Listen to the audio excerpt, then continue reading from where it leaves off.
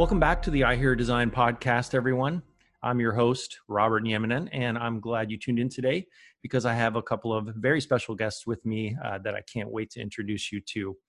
Before I do that, however, I want to set up our conversation today by saying that we here at Interiors and Sources have always held to the belief that design has the power to positively impact people and the planet.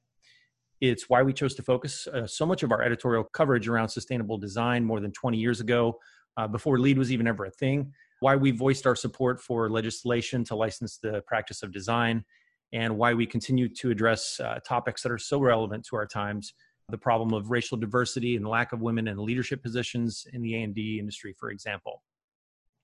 It's also why we dedicated our July-August issue cover story on Designs for Dignity, a Chicago-based nonprofit that's empowering lives through pro bono design services and in-kind donations. If you haven't read the article yet, I urge you to pick up the issue or head over to our website to read more about why we named one of my guests today, Jennifer Sobecki, CEO of Designs for Dignity, as our 2020 Designer of the Year, who is also joined by Susie Fredman, the founder of Designs for Dignity. So Jennifer and Susie, thanks so much for being on the podcast. Thanks for happy to be here. Yeah.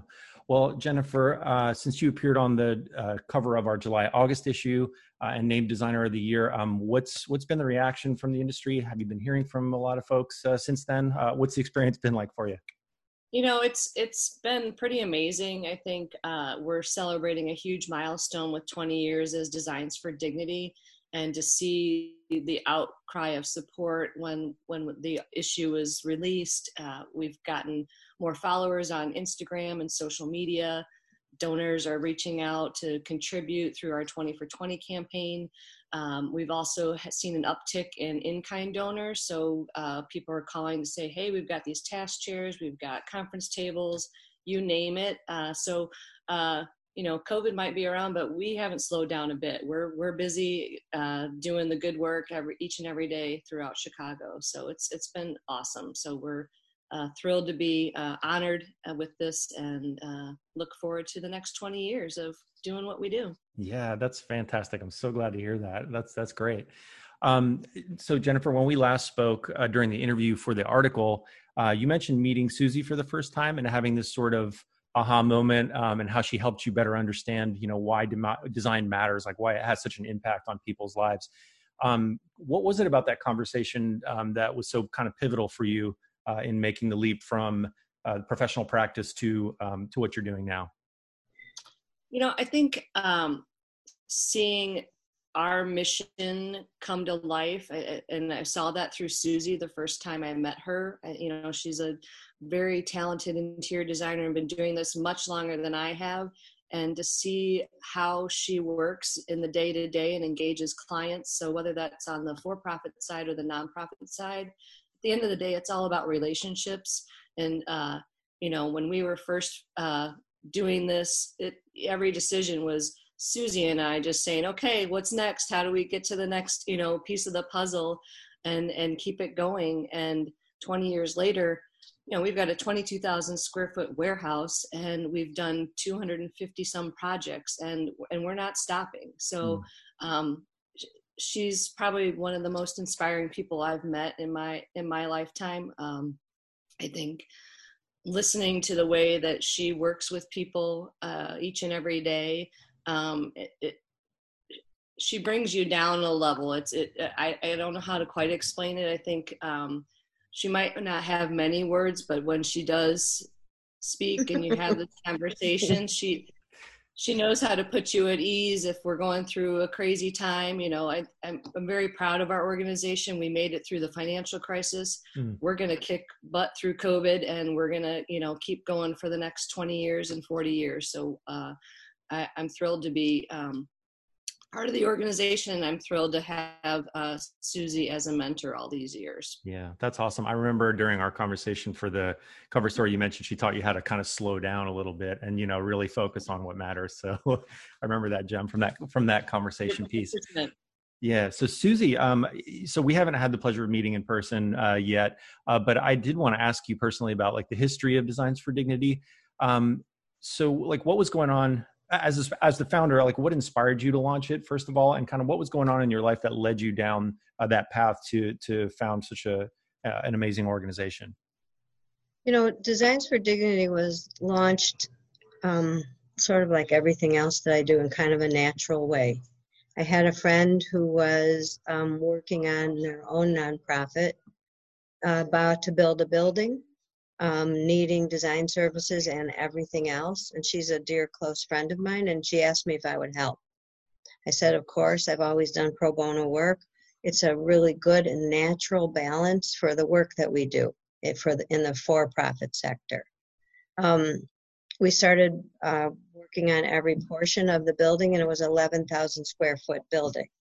I had a team at the time of maybe 20 people, and we all did something on this building, and I started asking my vendors for stuff, for sofas, for wallpaper, for tile, for whatever they sold me. I asked them for some for this non-for-profit. So at the end of the project, what we had was the whole place done with goods that were donated. And this friend of mine and we said, well, this could be a very expensive day for me. This could be available to everybody. Everybody in the nonprofit community could apply for a grant. We could put this together. This could be an organization. There's so much excess in the design industry that goes into the pile of can't be sold, is nicked, or is whatever it is. Mm-hmm. That's the warehouse filled with everything that is available and easily available. So I started to gather a board of directors, friends and family, really. It was several years, I think, before we had anybody who I would call a stranger. And I enrolled everyone and anyone to help us in our mission. And the mission is that design matters for everyone, and that it's an entitlement and not a privilege, and that we can make it available for everybody. Yeah. And that the design community has that power. We have the access, we can harness it, we can get it to the people who don't have, we can make it easy for them. And then, with Jen, she just helped us. We together, made this dream happen. And, this was kind of yin and yang together. And built an organization good enough that I don't have to do anything. That's a fantastic I've been gone from it for a long, long time. I haven't been on the board, on the executive committee, on a volunteer. Oh, that's not true. I still volunteer. Yep. Yeah. Anytime. Yeah, that's great. And I'm glad you talked a little bit about some of the early days there, because that was what I wanted to ask you about next. What were some of the biggest obstacles and challenges that you faced early on? How did you overcome those, and how did you kind of grow it to, into what it is today? Well, one of the things that, funding is just an issue, right? We need to fund things. And I didn't really want to personally fund this forever. And that's really how the first 5 years were. And so I knew from the very beginning that this organization couldn't be about me. And so I did and continue, and it is essential that this is an organization that belongs to the design community and needs to. So we, as much as we possibly could, got as many design leaders and all the people who could feel inspired by this work. And one of the things that I believe is that as soon as people hear about this work, they're inspired. We have so many stories of fish and fishing pole, right, Jen? Yeah. Yeah, well, that's great. I wanted to ask you both. I mean, obviously, this is the 20th anniversary. Yeah, and congratulations again on that. Such a huge accomplishment. But what does this milestone mean to both of you? And I guess, Susie, I'll start with you since you're the founder. You were there at the very, very beginning. 20 years, like as you look back on that, I mean, what does this like mean to you personally? Well, it's the most important work of my life. Mm-hmm. It matters so much to everybody, I think, and the differences that we've made in people's lives is to say that it's moving is minor. It's wonderful. Yeah. What about you, Jen? Whew, yeah, it's It's crazy to think it's been 20 years. I mean, I haven't been there since the beginning, but I've been babysitting a long time. This is my 17th year with Designs for Dignity, and I quite honestly can't imagine doing anything else. I think the work is so inspiring. The people that we have relationships with and our clients, it's just tremendous. I mean, honestly, it's like to see the work at the end of the day after we've come in and worked our magic, if you will. It's amazing. I think to know that we're truly making a difference and we can see the tangible result at the end of the day there's nothing quite like it. And I think, yes, we're 20 years in, but we've got so much more work to do. And I think our nonprofit community in Chicago needs us. I think, people outside of Chicago need us, and we're going to continue to grow these partnerships and build this, build this for the design community. And it's awesome. I kind of have something that I want to say that just feels like it matters to me. When the people who get served by these nonprofits come to the facilities for the first time, walk in there, and they get a visceral feeling of knowing that they matter. Many of them who've never had that experience before. It moves everybody. It moves them, it moves the volunteers, it moves the people providing the care. It moves everybody forward. And to get to be a part of that in any way, in any regard, it's like there's nothing better. Yeah, that's well said. Thanks, Susie. So I know before you guys, embark on the next 20 years, you're going to have a short pause and celebrate, which is just right around the corner next week from when we're recording this. So what are the plans to celebrate the 20th anniversary, and how can our listeners maybe join in on the party? Sure. So we've rewritten the playbook a few times since we began celebrating 20 years.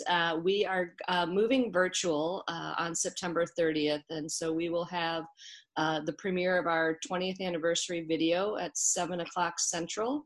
But our festivities will start virtually at 6:00 and will be on Facebook Live and YouTube. And you'll be able to see those links at designsfordignity.org 20 years. But we've got a virtual raffle and auction and live appeal going on. It's going to be great. And we're Toast 20 years. We encourage listeners and our supporters to post on our social media. So follow us at Designs for Dignity. And while we can't be 500 strong in person, we're gonna toast and celebrate 20 years of amazing work. Awesome. Yeah, well, I plan on joining in on the festivities for sure. And so anybody that wants to get raffle tickets, they can just, again, go to designsfordignity.org, correct? Absolutely. So we sell many and often, and enter to win an awesome bed from Chicago Luxury Beds, or a cool work from home package. So nice. Two great things in the COVID era, and we're all about home and health and wellness and living our mission. So we look forward to celebrating. Yeah. And also, I know we've been plugging on our social media feeds for the 20 for 20 campaign. You guys are raising funds for the 20th anniversary. So if anybody's interested in doing some in-kind donation to Designs for Dignity, you can do that as well. Find that on the website too. As far as looking forward, like to the next 20 years, I mean, what do you see right now as being the organization's biggest needs? And how can designers and our listeners maybe get involved in the type of work that you guys are doing? Absolutely. So our three-prong approach is time, talent, and financial support. So cash is always king, but I think, we welcome engaging designers in any capacity. We meet you where you are. If you want to come do a day of service with us, if you want to sign on for a project, absolutely. To all those amazing manufacturers and vendors out there, we will take your stuff. We've got a big warehouse ready for it. And like Robert said, we're celebrating 20 years. Every single gift matters. So you can set it and forget it. Donate $20, $200, or $2,000. So we're looking forward to taking those valuable donated dollars and making a multiplier out of those, and continue to do the great work for the Chicago nonprofit community. And we're cheers to 20 years. Yeah. Cheers. 20 years. I love that. All right. Well, that's great. Well, thank you so much, both for the information, for sharing the story behind Designs for Dignity with our listeners. And for our listeners out there, please head over to Designs for Dignity's website. So it's designs and then the number 4 and dignity.org/20 years to find out how you can help support the mission of D4D, as well as to purchase tickets to their 20th anniversary celebration on September 30th. So Jennifer and Susie, thanks so much again for being here. It's been such a pleasure speaking with you. Thank you. Thank you. All your support. Absolutely. Well, for our listeners out there, thanks for tuning in. And as always, be well, everyone.